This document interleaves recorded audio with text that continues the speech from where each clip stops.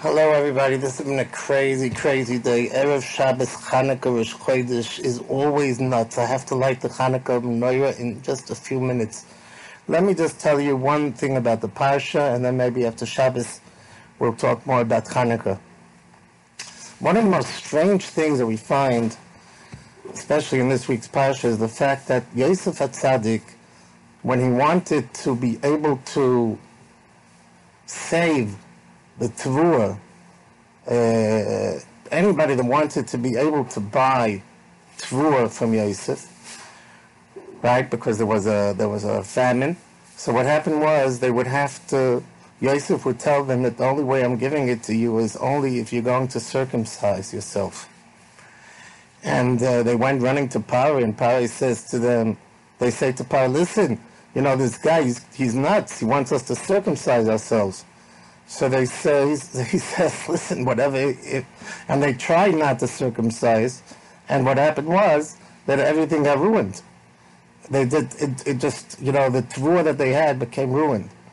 So what was it about Yosef? Why was it that Yosef was so intent about circumcising those Mitzrim? Who really cares? It's not our business to be able to circumcised to Mal Goyim, you know what I mean?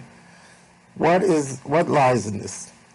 So, first of all, one of the Mefarshim I saw recently, it says that we know that Mitzrayim was Ervas HaOretz. Mitzrayim was mamish the shmutz, so the entire world lay in Mitzrayim. We have it says in the Sifrei Kabbalah that there are 288 Nitzaitzin, Rapach Nitzaitzin, that the Jewish people in their time, since Rias HaOlam, have to be able to fix up and to get them out from the Klippas, from the Chitzonim, from the other side, from the Sitra Achra. And 202 of them were in Mitzrayim. That's why it says, Vayitzba Yosef Bar. Yosef collected Bar. Bar is 202. So the vast majority of the Nitzaitzis HaKedusha that have to be collected were in Mitzrayim. And Yosef understood that he can't get to them because there's such a hold, a grip on those Nitzaitzin, that unless he's going to make a dent in the Ervas HaOretz, it's not possible. He won't be able to make a killing on those Nitzaitzin. So that's why they needed to be able to be mal. That is one interpretation. Another interpretation that's given is that, this is by the Arizal. The Arizal says that this was the beginning of when Moshe Rabbeinu did later on. When Moshe came around, we know that Moshe was busy trying to be Mekara the Erev Rav. Now, it's a whole sugya for itself, why Moshe wanted to keep the Erev Rav, and HaKadosh Baruch Hu didn't leave them, but Moshe wanted to be Mekara of them. So the beginning of the process of trying to be Mekabel the Erev Rav, which also was an inyan that because they believed that the Nitzaitzin, these sparks of Kedusha, lie amongst them, so they wanted to get out, they wanted to take them out of Mitzrayim, they understood that they're going to be taken out through the Erev Rav. So in order to bring the Erev Rav to be together with the Jewish people, that's why he wanted to circumcise them. That's why he wanted to mal them. The last pshat, and this is something that I already said over years and years and years ago, and it was so funny when years later I was the moyel at one of my talmidim, one of my choshev talmidim, I have a talmid, the Baruch Hashem, is a Rosh Koilel and a very, very choshev Rav today, Naamat Beit Shemesh. He was a talmid of over 30 years ago. So at one of the brisim, when I attended the bris, I was the moyel, and he got up to speak. He said, I heard from Rabbi Felman. So the Maharal says that the targum of the word bris is kayoma. Kayoma, kiyum. So that means everlasting. I always claim that that's the reason we say after the bris, because in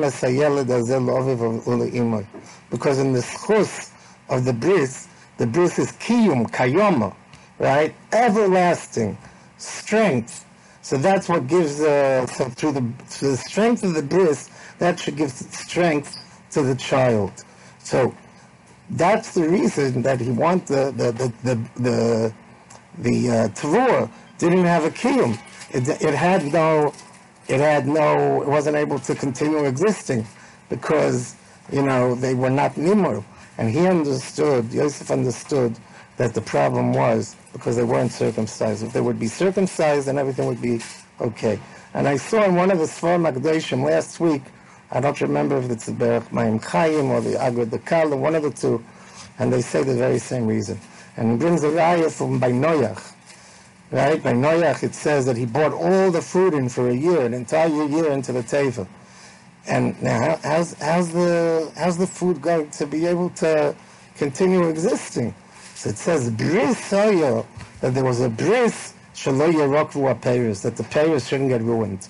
So you see, because of bris, and bris is kayoma, and there was a koyach, there was the schus of Noach, and Noach was an ish tzaddik, right? Tamim hoyo b'dayoso. So he had the schus of bris, right? It says that Noach was born actually already circumcised. So that was the schus, that the payers in the teva remained and they didn't get ruined.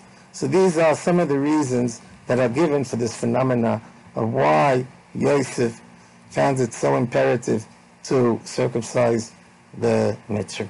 Okay, so like I say, the Mitzvah Hashem Sunday, I hope we'll make something about Hanukkah. And in the meanwhile, I want to wish you a wonderful Shabbos Kodesh, Rosh Chodesh, Chodesh Tov, and Chanukah Sameach. Kol Tov Sela to all of you.